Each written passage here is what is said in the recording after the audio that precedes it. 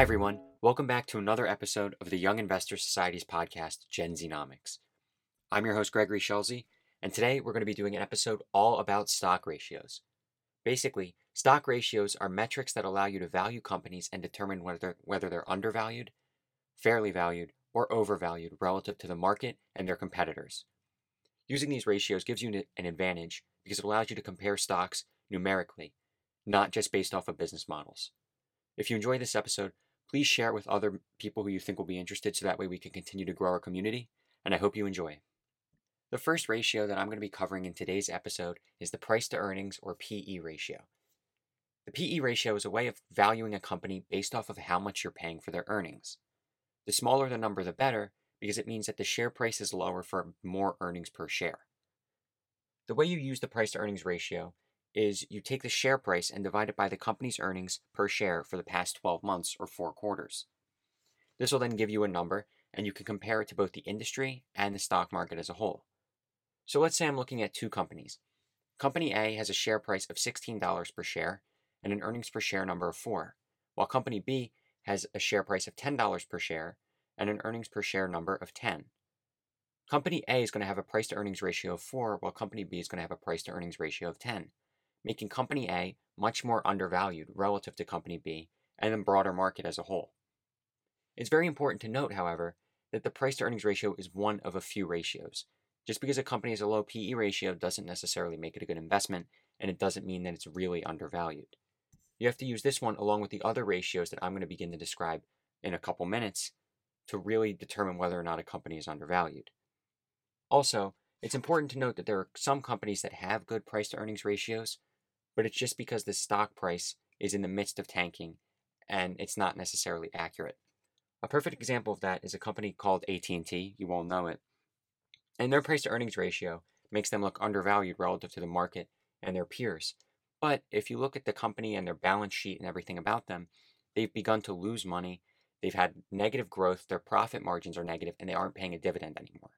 So when a company has a good price to earnings ratio, but they aren't a good investment, that's something called a value trap. So that was a lot.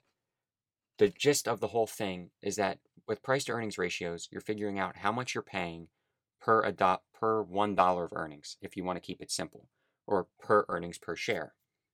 Then you want to take that number and compare it to other companies in the market to see whether or not you're getting a good deal on the given company's earnings. And you need to make sure that you aren't investing in a value trap, and you need to do your research using more than just a price to earnings ratio to figure out if you're getting a good deal. Now, the second ratio that I'm going to be covering today is the price to earnings to growth ratio, also known as the PEG ratio. Now, personally, this is my favorite of everything I'm going to be covering today. There's a few reasons for it. First of all, it covers the price to earnings ratio and earnings as a whole, so you know what you're paying in earnings per share for the stock that you're looking at. But it does something even more. It accounts for growth, which allows you to avoid value traps and see how the stock would perform in the future given their growth expectations. When you look at a lot of other ratios, like the ones I'm going to mention in a little bit, they tend to be very stagnant. They're for the trailing 12 months of the stock or the past year. But the PEG ratio allows you to look towards the future of the stock and see how valuable it will be in maybe 1 year, 2 years, or even 5 years. So the way you use the price to earnings to growth ratio is you take the PE ratio of the company and you divide it by their growth estimates over a certain amount of time that you want to look at. Now, I'm only telling you how to do this so you know it, but usually you can go on to places like Yahoo Finance and find the number for yourself. But once you take this PEG ratio, you don't compare it to anything, you just look at the stock and its number. If the number is from 0 to 1, it means the stock is incredibly undervalued given their growth and earnings. If the number's from 1 to 2, it means they're still relatively undervalued. If the number's from 2 to 3, it means the stock is fairly valued or even a little bit overvalued. And if the number's higher, it means that the stock is trading at incredibly high premiums given their earnings and growth. So an example of that would be a company like Tesla, which, although they are forecasting decent growth, is trading at such a high price to earnings ratio that you're not paying for earnings to justify the growth. Meaning that right now you're paying a few $100s per share for minimal earnings for growth that isn't going to continue. One of the biggest things that drives investing outside of value is growth and whether investors believe that a company has room to grow. So, by using the price to earnings to growth ratio, you're able to begin to align as a growth investor and look at companies in a different light. The final two ratios that I'm going to be talking about in today's episode are the price to sales and the price to book ratio. To start, the price to sales ratio measures revenue, not earnings, which we've been discussing previously. So to understand the price to sales ratio, you need to understand what revenue is. And revenue is just total sales. It's all the sales or the transactions a company does per year or per quarter or whatever the time interval may be. So by getting a price to sales ratio, you're trying to determine whether or not you're getting good value per revenue per share of a stock.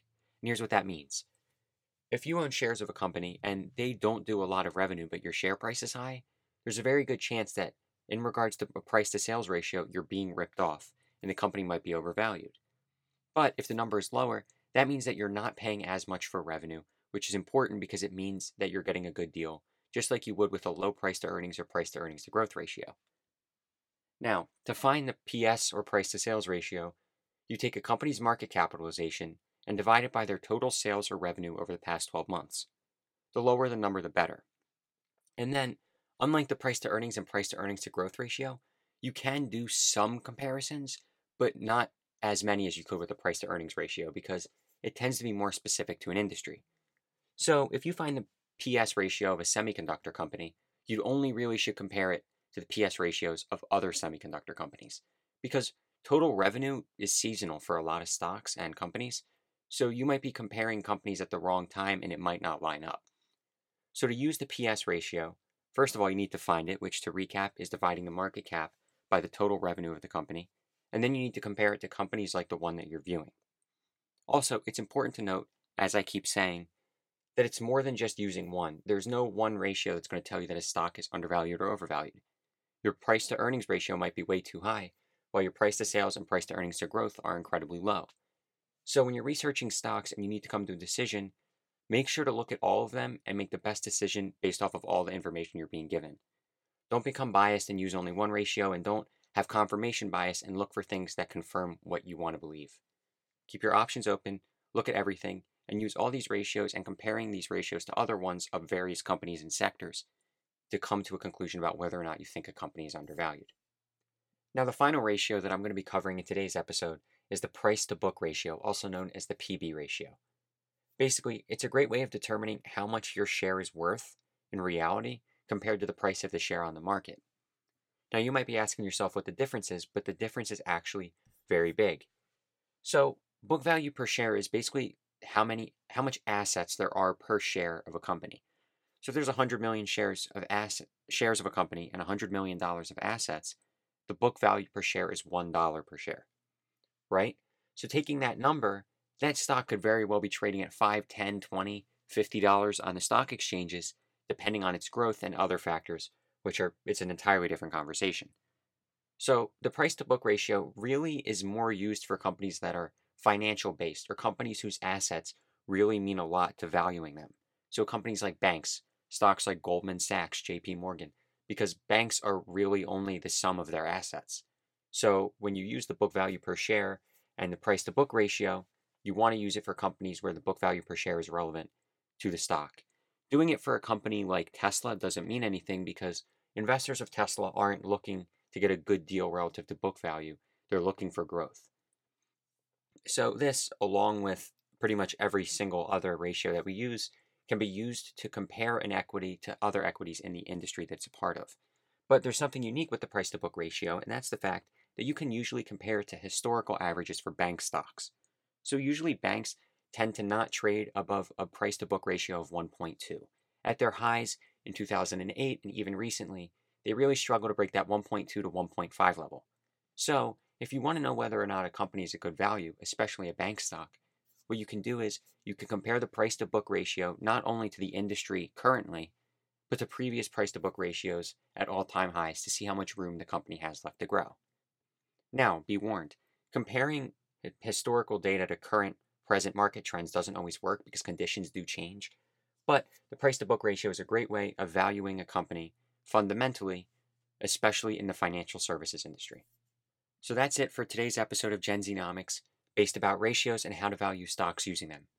Hopefully from this episode, you figured out how to use ratios to make informed investing decisions in the broader market for the rest of your investing career. If you enjoyed this episode, please feel free to share it with others who you think will find it interesting. It allows me to make more content for more listeners, which just creates a better environment for everyone involved. I'm your host, Gregory Schelsey, and I'll see you guys in the next episode.